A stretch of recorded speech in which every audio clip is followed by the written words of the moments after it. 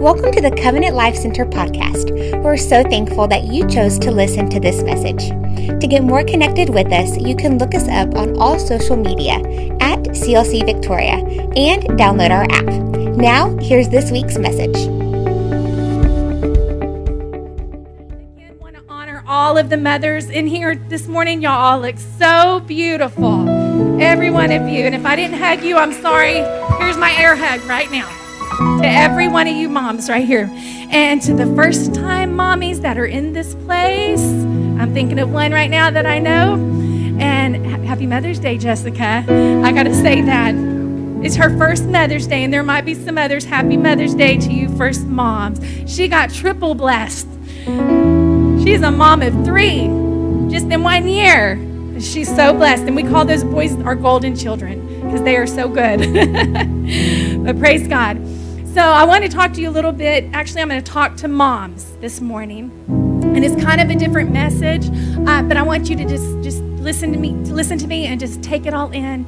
And also, I want to start by saying thank you to Miss Patsy again. I know Caleb said it, but thank you, Miss Patsy, for making it such a wonderful Mother's Banquet. Wow, this place was gorgeous. And we had our little hats on, and some people even had little gloves on, and we were drinking our tea and all of that. It was just a good time together. And so thank you again, Miss Patsy. You were awesome. And your team, everyone that helped you, all of you ladies, y'all wrecked it. And I said that this morning. Some people were like, whoa. And I'm like, that means she did good, okay? She wrecked it. That's a new term. We got to keep up with this generation. She did really awesome. So I remember the first time that when I first became a mom. And Haley, I stayed one night only in the hospital with her. And I remember the feeling that my husband and I had the moment that we were wheeled out of the hospital and we had to put this baby in her car seat into the car. And I'll never forget that feeling of looking back and seeing her. And we looked at each other and we're like, oh my God, we are responsible for this baby. Like, we have to go home with it? Because, at the hospital, they take care of it. They'll bring it to you. But then if you need a break, yeah, go ahead and take her to the nursery. Let me sleep a little bit. You can do all that. You can't do that. It's like, we're going home with her. We're responsible for this little precious baby soul. I was scared to death we were going to forget about her. Like in the car or where, you're used to just, not having a baby. Anyways, then I remember when I had Caleb, because we have 4, 2 boys and 2 girls. And when I had Caleb, he was my second born. And I remember thinking after a little time, I thought, you know what? I can do this mommy thing. I can have as many kids as I want. I can balance 2. When you can balance 2, you feel like you can balance 15, right? Do your moms with more than 2 know what I'm talking about? You think that way. I remember thinking that way. But it's amazing how naturally us moms are just nurturers, and that's just a God-instilled thing in us that we're just naturally providers, protectors, and nurturers. And a mother and a child have this very special, strong connection, and it's a God-given connection. God's placed that inside of us. And my children, especially one of them, and you might have a child like this, and I'm not going to say who she is, so that limits it to 2. I have one child that's she's just got to be affirmed that she is the favorite child. She's always like, I know I'm the favorite, I know. And I'm like, I don't have a favorite. You don't understand. She won't understand until she's a mother. You can't have a favorite. How many moms? Amen. Is that it? Is that true? It's impossible. I don't care how wild or crazy or bad or rambunctious, one is, and the other one's just the perfect golden child. You just can't have favorites. It's just not possible with moms. The love cannot be divided. It's amazing, but you love them in different ways because they're so different. But anyways, so she's always hounding me about that. But a grandma, now she can have favorites. That's okay. Grandmas always have favorites because I was one of my grandma's favorites.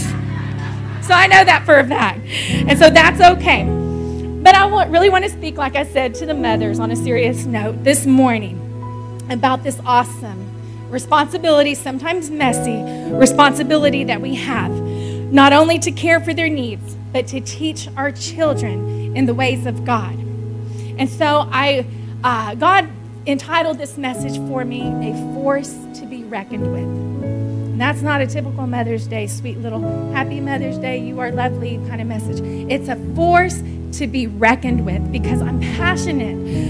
I'm passionate about relaying to moms the importance of instilling in their children, praying for their children, raising them up in the fear of the Lord. I'm passionate about it because I want to see this generation go on. I want legacies to be born, because we're losing sight in this nation. We're losing sight. You know, they've taken God out of the schools already. Prayer out of schools, even though we pray at my school. Don't tell anyone, but I'm telling you, I work with the power.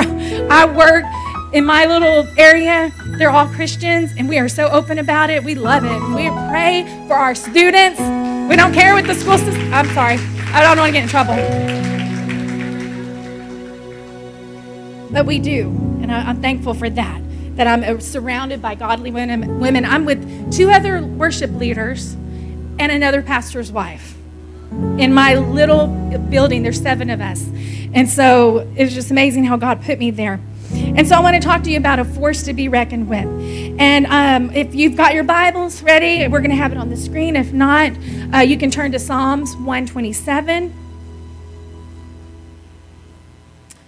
And I'm going to start with verse 3 through 5. And most of you know this scripture.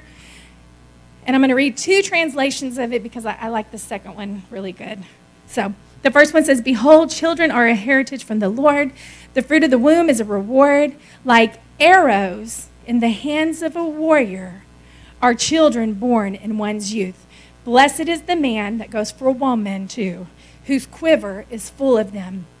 And another translation says, "Don't you see that children are God's very best gift? The fruit of the womb, his generous," and I want you to catch these words, "his generous legacy. Like a warrior's fistful of arrows are the children of a vigorous youth. Oh, how blessed are you parents with your quivers that are full of them." And I didn't know a lot about the bow and the arrow, but I borrowed this from Aunt Denise because Uncle John, this is her grandkid's arrow, but he does bow hunting and all that. So if you know bow hunting and I'm wrong, just act like I'm right. But I'm going to say a little something because God gave me this message and I had to research it. But I found something really interesting when it talks about us moms in 127 as being the warriors, and it talks about our children being the arrows. So I want to explain the parts, first of all, of an arrow. And the arrow, first of all, on this end here, this that you see, the feathers, they used to make them with feathers, they're plastic now most of the time, is called the fletching. And this part of the arrow that you see right here from the fletching to the arrowhead is called the shaft. And then, of course, the very end of the arrow, they used to make those out of rocks and stones. Well, this one's made out of metal, is called, of course, the arrowhead. And the fletchings right here that are in the back of the arrow, their job is to provide a small amount of force used to stabilize the flight of the arrow. And they're designed to keep the arrow pointed in the right direction. So when I'm talking, I'm going to be referring to moms and their guidance and their love and their teaching of God and their counsel to their children. I'm going to refer to that as the fletching, pointing our children in the right direction. And I'm going to talk about this area called the shaft, and I'm going to refer that to our children. The shaft is the primary structural element of the arrow to which the other components are attached. And then we have the arrowhead. And the arrowhead is the primary functional part of the arrow, and it plays the largest role in determining its purpose. So the purpose being the plan of God for our children's lives. Did y'all get that? So here's the fletching, the shaft, our children. The arrowhead is the purpose and the plan of God for our children's lives. And so the goal of shooting an arrow is always to hit its target, right? I mean, you just don't go to the shoot at the range or out in your backyard or go hunting with the bow and arrow with the purpose of just shooting it in the air and who cares where it lands. No, there's always a goal in mind. And there's always the end of a means. And the end of the means is hitting the target. In fact, it's hitting the bullseye oftentimes. Amen? Are y'all with me? And so you don't just go out there and do that, but you have a goal in mind for the end of that arrow to hit the target. And just like Psalms 127 refers to children as our arrows, It also refers to as moms as the warriors. And so I looked up a little bit about warriors, and I found something that was so cool and interesting, because a lot of times when we think of warriors, or we look up the definition of a warrior, it means someone that is trained or experienced in warfare, right? You know, you think of someone military or someone that's trained. Or in the spiritual sense, we think of a mom just always interceding for their child. But I learned something really awesome, and it was from an Indian chief. And his name was Sitting Bull. And he once stated that warriors are not what you think of as warriors. The warrior is not always someone who fights. Bear with me. Sitting Bull was one of the great warriors in one of the most well-known battles fought on American soil. He must know something about warriorship because he fought in all of these battles. So he definitely wasn't opposed to fighting for something that he believed in. But what Sitting Bull is saying is that fighting is not the only component or even the most important part of being a warrior. And he goes on to explain himself, saying, the warrior for us is one who sacrifices himself for the good of others. It involves deep developing character. It involves living a life of honor and integrity. His task is to take care of the defenseless, those who cannot provide for themselves, and above all, the children, the future of humanity. So there's so much more involved even in this statement when it calls moms a warrior. It's talking about so much more. President Theodore Roosevelt said this, when all is said and done, it is the mother and the mother only who is a better citizen than the soldier who fights for his country. The successful mother, the mother who does her part in rearing and training aright the boys and girls who are to be the men and women of the next generation. Legacy, remember the word legacy, is of greater use to the community if she only would realize it, a more honorable as well as more important position than any man in it. The mother is the one supreme, and y'all are important, men, don't get me wrong. Fathers, you're so important. The mother, this is him quoting, the mother is the one supreme asset of the national life, Theodore Roosevelt said. She is more important by far than the successful statesman, businessman, artist, or scientist, coming from one of our Christian presidents. And so the first thing that motherhood, when I think about it, that we see in the Bible a mom doing, and I was able to do myself, is dedicate our babies to the Lord. Or dedicate, if you come to the Lord later in your life, dedicate your children to the Lord.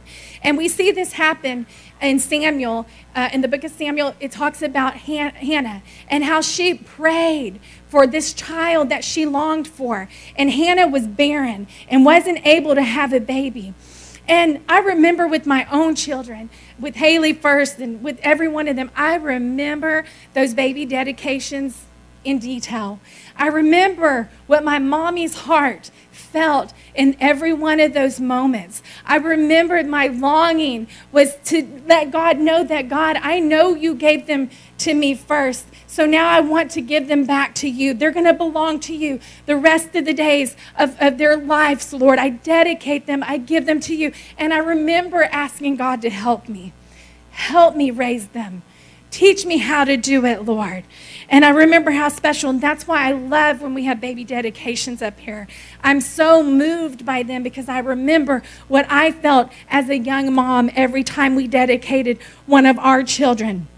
And so we see Hannah, and she wasn't able to get pregnant, and she longed for this baby, and it didn't look lovely. In fact, it looked very messy when she was praying to God for what she desired more than anything in the world. We see Hannah pouring out her heart, looking like a drunken fool, it says. Eli the priest, in fact, thought she was drunk. And it was this longing, burning desire of a future mommy she knew, and her heart to have and to hold her own child herself. Her sacrifice was her dedication to his cause, to God's cause and purpose in life first. To be dedicated to the house of God and service of God was her goal for her child. It's a selfless love. She wasn't telling God, I want him all to myself because I need this child. But in turn, she said, but instead, he belongs to you, God, first. When you give him to me, I will give him back to you. That's the importance of baby dedications. 1 Samuel, I'm going to read it from the scripture so you can feel what she was feeling, because it's pretty intense in the scripture. In 1 Samuel chapter 1, and I'm going to skip around verses so y'all don't really have to put it up there. But listen to her heart. Listen to her mommy's heart. In her deep anguish, Hannah prayed to the Lord, weeping bitterly.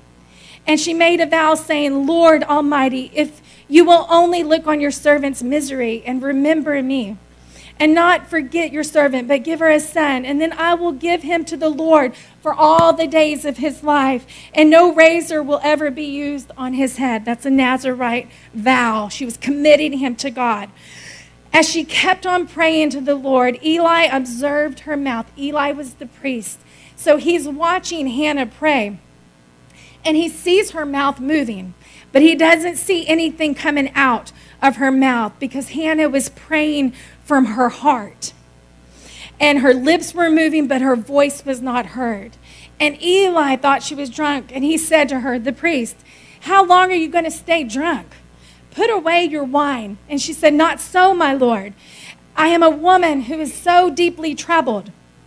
I have not been drinking wine or beer. I was pouring out my soul to the Lord. Do not take your servant for a wicked woman. I have been praying here out of my great anguish and grief. And Eli answered, go in peace, and may the God of Israel grant you what you have asked of him. So in the course of time, we see Hannah become pregnant, and she gives birth to this son, and she names him Samuel because I asked the Lord for him. That was the meaning of his name. And then a few verses down, at the very end of that chapter, it says that she says, I prayed for this child, the Lord has granted me what I asked of him. So now I give him to the Lord. For his whole life, he will be given over to the Lord, and he worshiped the Lord there.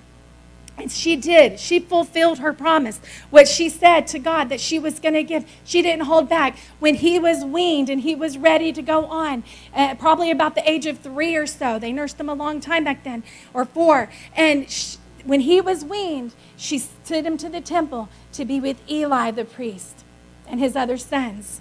And he was raised in the temple of God. And so she did her part. And God fulfilled his part first, and she did her part next. And so we see our baby dedications originating out of the life of Hannah and what she did. But God knew this plan before Hannah did.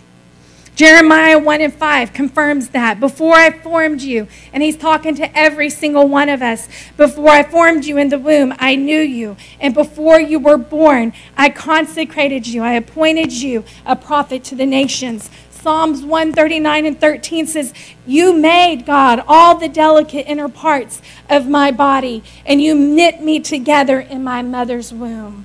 There's no mistakes, guys.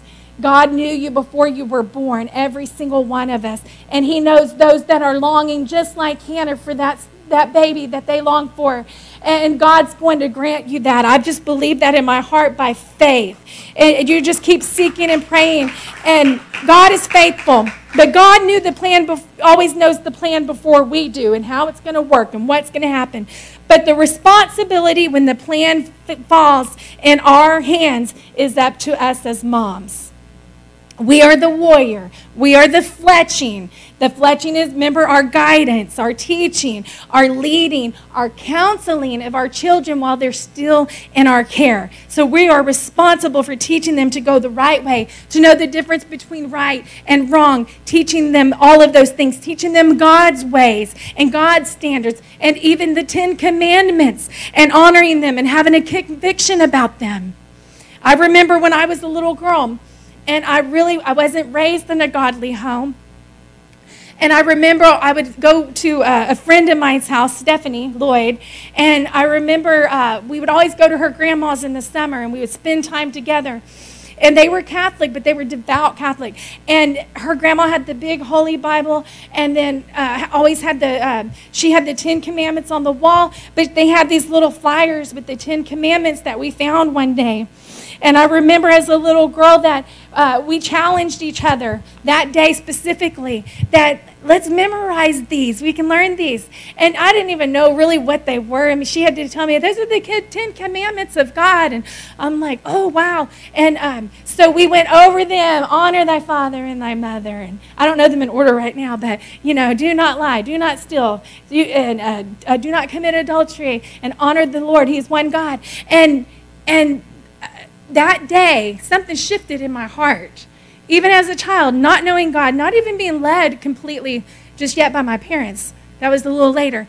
But I just remember we challenged each other, and she would read it to me, and I'd be, oh, you missed it. You got to practice some more. And then I'd go back and do it, and we'd go back and forth until that day we knew them all the way memorized by heart. And so every time we went back to her grandma's after that, we would do it again, and we remembered them, and we would just like shoot them out like that. But it did something in me because it was part of God's word. And that's one of the things that we need to teach our children, that sometimes we step away from those things because it does something in a little child's heart that they never really forget. And so they do, if you grow a little older, you remember. I remember saying a little lie and maybe saying a curse word or so, because like I said, I wasn't raised around a godly home. And I remember feeling not good. I felt something like, this ain't right, really.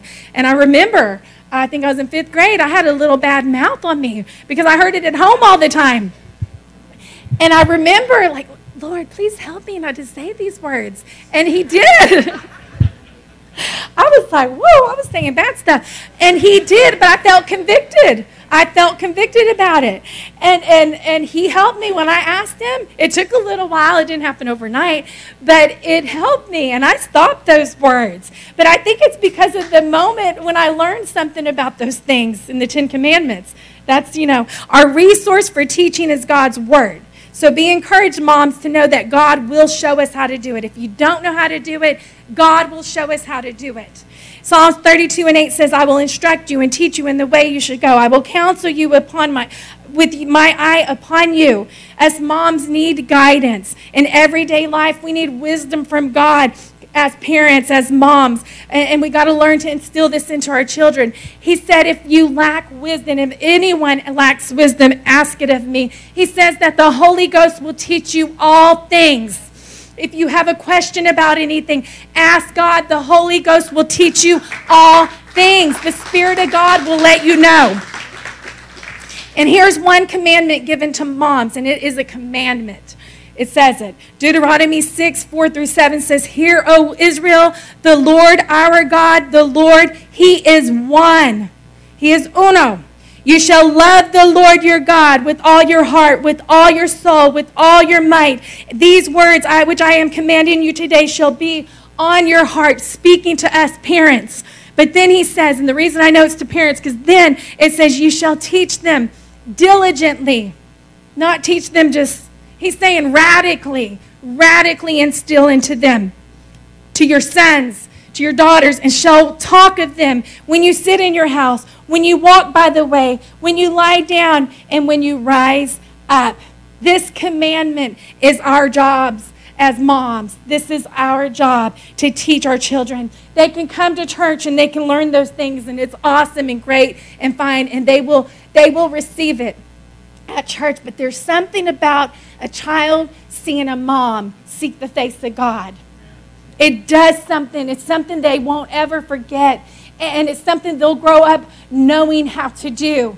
Take that little child. When Haley was little, I remember it was just me and her. I didn't work. We had so much time together.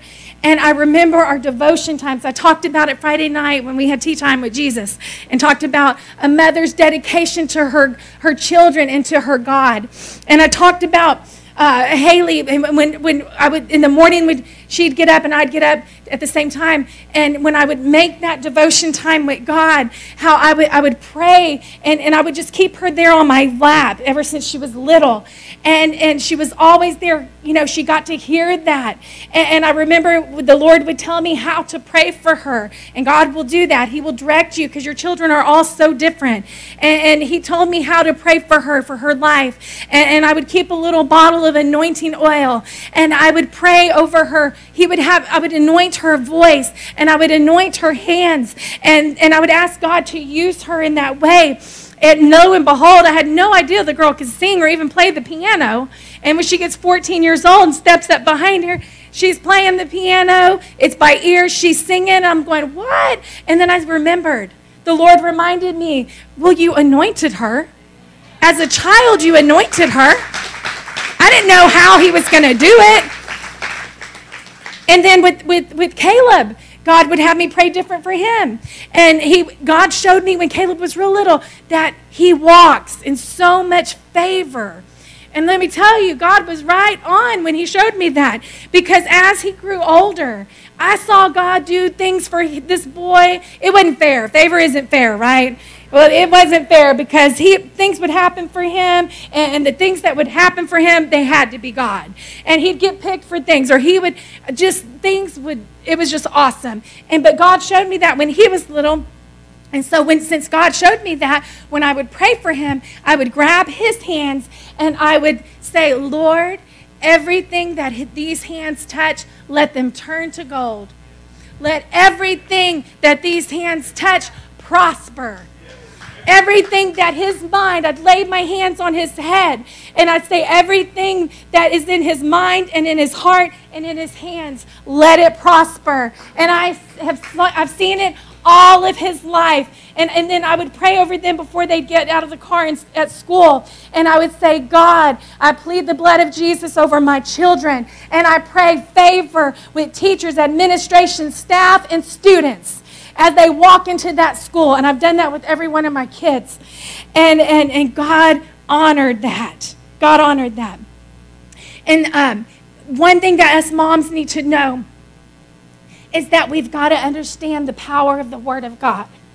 There's so much power in the Word of God, but we've got to understand it and grow in it ourselves before we can impart it into we can't impart what we don't possess.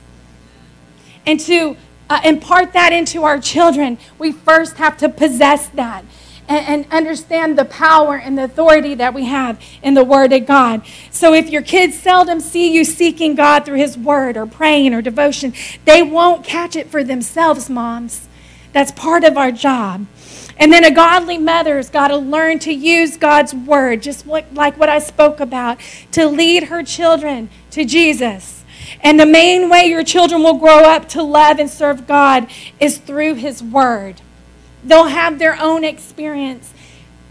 You don't want them living off the skirt tails of your experience. Our goal in life is that our children would have their own personal relationship with Jesus.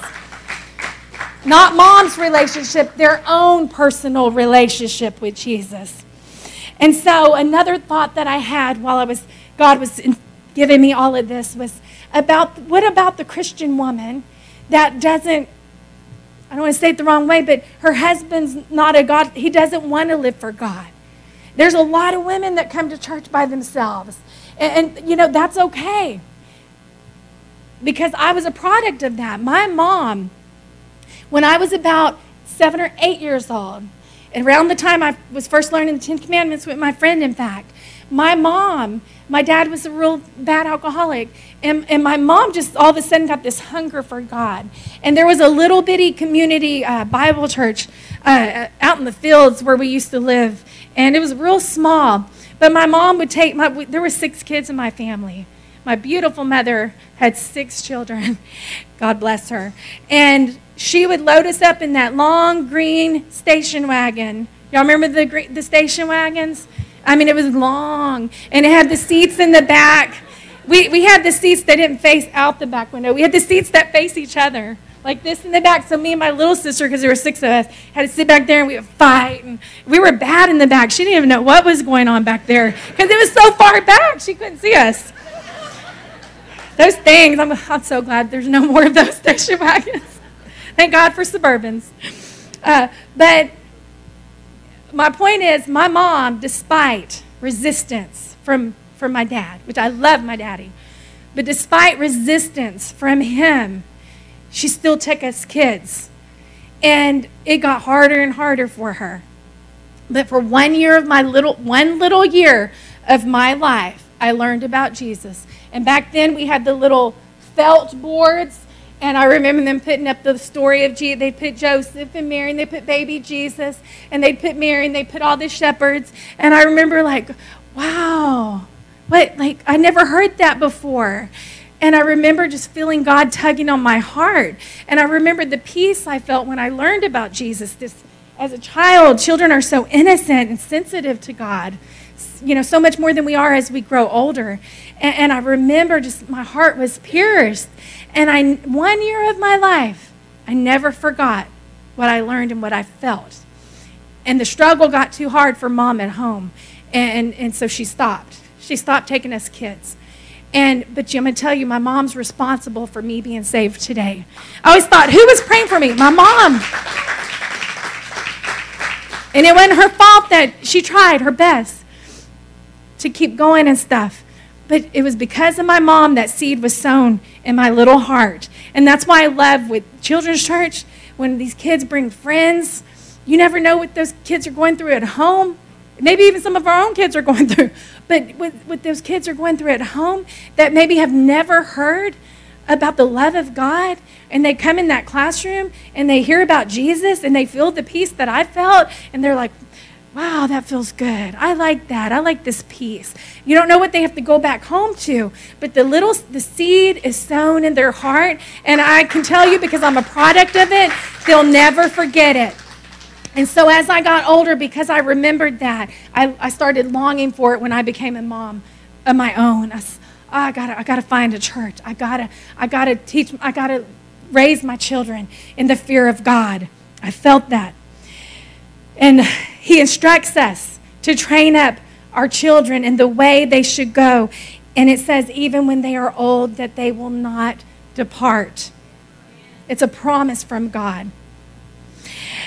But our children today, they face challenges now that we didn't face. And as a nation, as they've taken prayer out of schools, as they slowly deciding not to honor God in a lot of our institutions, and as our children go off to colleges and universities, and they're told that God is only a figment of their imagination, and all of a sudden they are found being challenged in the school system, in the higher education system most of the time. Their beliefs are challenged. Things they've stood for, standards that they had and held, are all of a sudden challenged. And so we're responsible to instill in them with love, a backbone and a heart for the things of God as a child. So when they face these challenges, they won't bend. They won't bend when they face those challenges. Well, they might bend, but I'm going to tell you, they're always going to get back on track.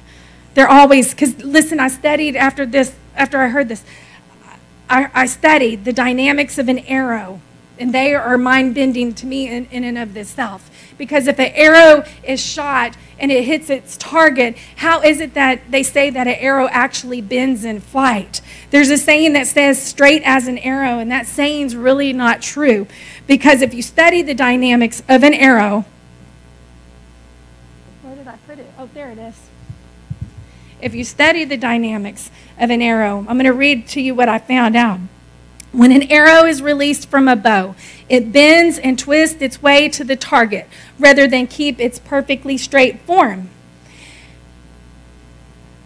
When the archer releases the string, it exerts a lot of pressure on the back of the stationary arrow sitting in the bow. And as the string snaps back to its resting position, it transfers kinetic energy to the shaft. Remember the shaft in the middle, the children, via the nocking point. The arrow can't react to all this energy instantaneously, and different parts gain momentum at different speeds. In essence, the back of the arrow, which is the first to receive energy from the string, moves faster than the front. Unable to leave the bow immediately, the arrow starts to absorb some of that energy by bending. That's the shaft part that bends before it gets on its way to the target. And so when an arrow is shot, the shaft part of it does bend. And you can't see it in flight because it's happening so fast. But the fletching and the arrowhead stay in the same position. And there's an invisible line. As the arrow's bending, there's an invisible line between this node and this node. which is the fletching, the mom. And this node right here, the purpose of God for their lives, and everything you've prayed for them, and every way that you have led them and taught them, and the purpose of God right here. And so even though that arrow bends, every arrow in flight has those two nodes. And one near the back, I just explained all that. But listen, nodes are points on the shaft that remain in the same place while everything else bends. An invisible line between those nodes while the shaft is bending is the straight line that points where the arrow is heading. So it's still pointing towards the target even though the shaft is bending. In other words, the target and the purpose and the goal in life, the destiny of God for your children, the ultimate goal in all of our lives is that we will all live in eternity together. But while we're waiting for that to happen, we're called to live an abundant and blessed life here on earth. That's what the Word of God says. That's our hope and that's our ultimate goal. So when the shaft bends, moms, when you see your children get off course, moms, when they go off to college, moms, and they're facing some of the philosophy of this higher education, when they get around the wrong people of wrong influence and they start doing things maybe you taught them not to do, don't worry about it. Let your heart be at peace because you did this part already. You taught them. You trained them. They know. It's instilled in them. So let them do whatever crazy things they're going to do.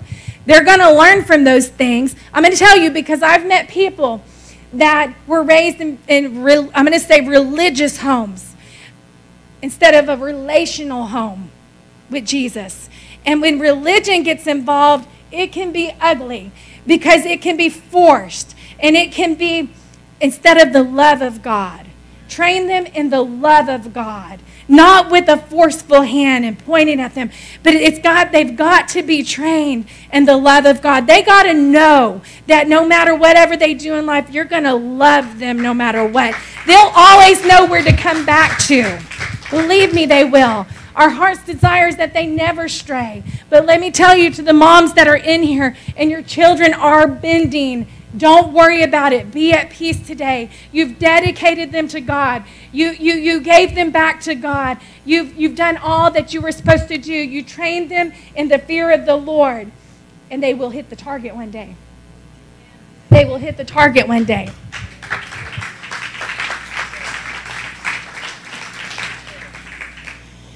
And you understand this better when you lose a child or a parent.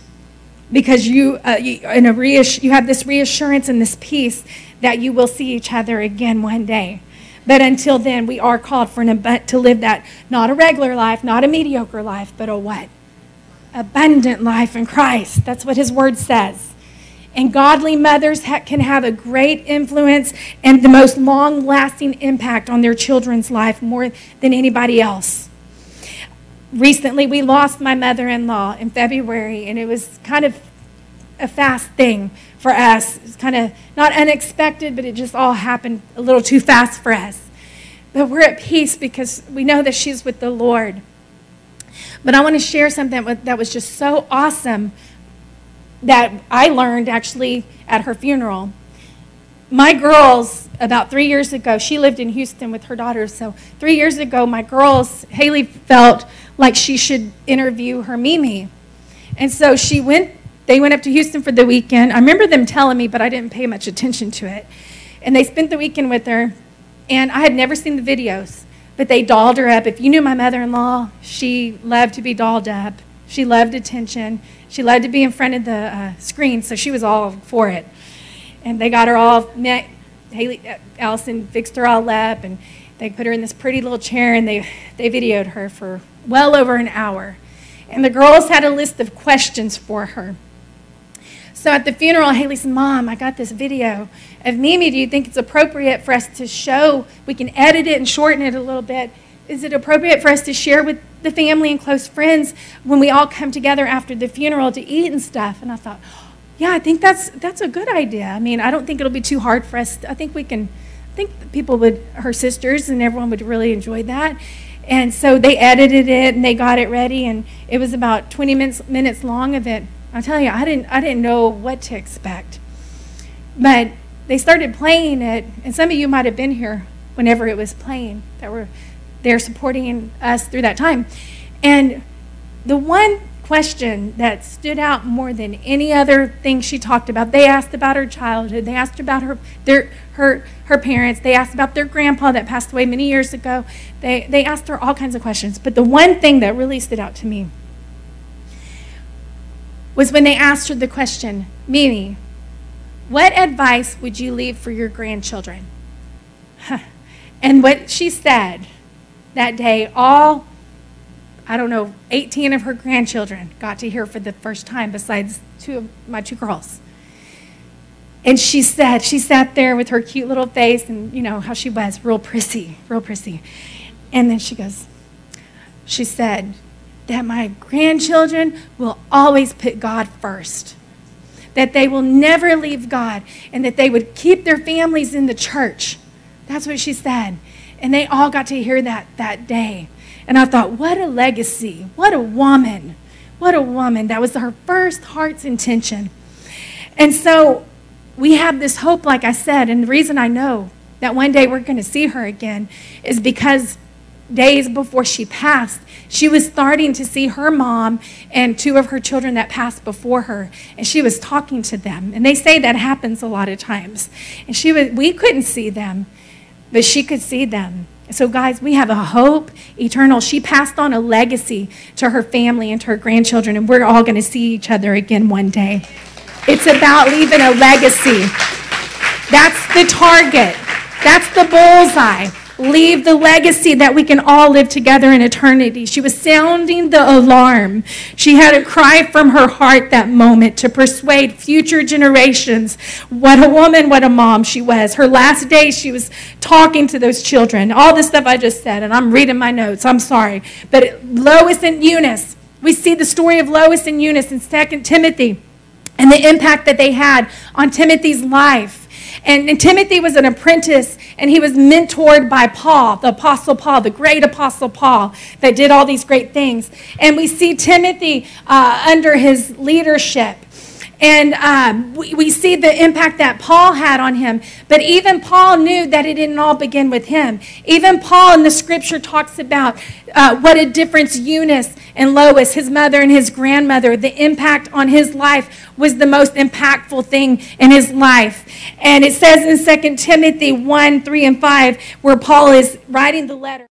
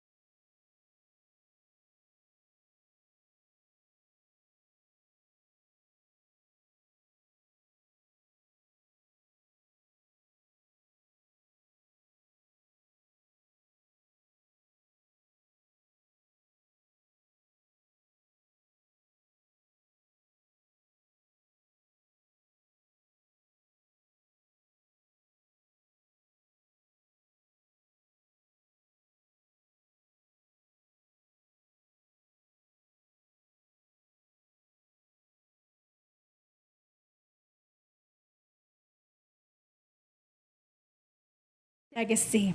World history is shaped in the home through godly mothers. Charles Spurgeon says, Never could it be possible for any man to estimate what he owes to a godly mother.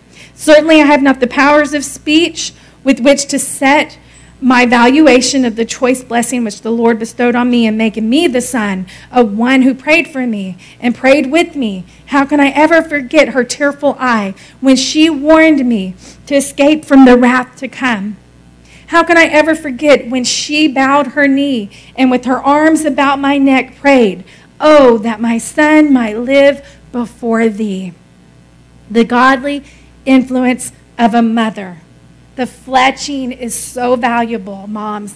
We are so valuable to our children and how we guide them. And as warriors, moms must train our children and our grandchildren, future generations, so that they don't lose out. And we must pass on a godly heritage or it will be lost. We're responsible that they carry on the torch and pass it on from generation to generation when we're gone. What a legacy to leave. What a legacy and a gift to leave our children to know the Lord. And sometimes children won't be on the receiving end. Sometimes we will be the ones, our parents will be on the receiving end. Because let me tell you, in the last days of my dad's life, the one that had wanted nothing to do with God, guess who it was that got to pray with him and see God fill him with the Holy Ghost before he passed away? It was me.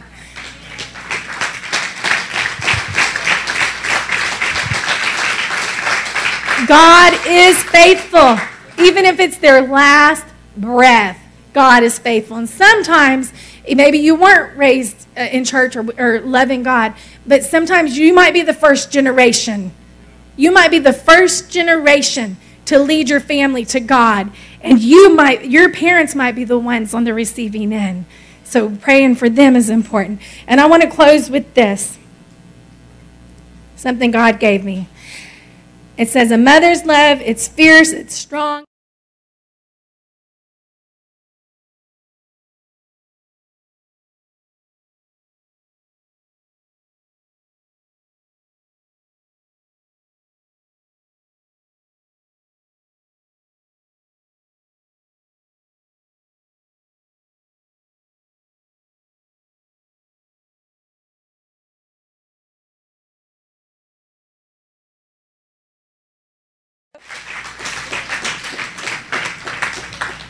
And I want to leave you with the last thing, children.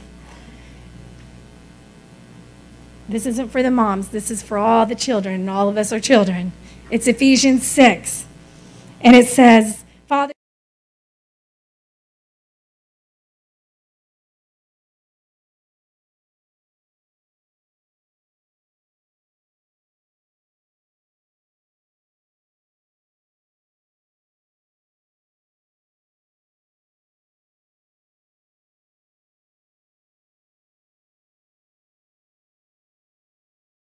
have your mom with you today. Spend some time with her. If she lives far away, like Caleb said, give her a call.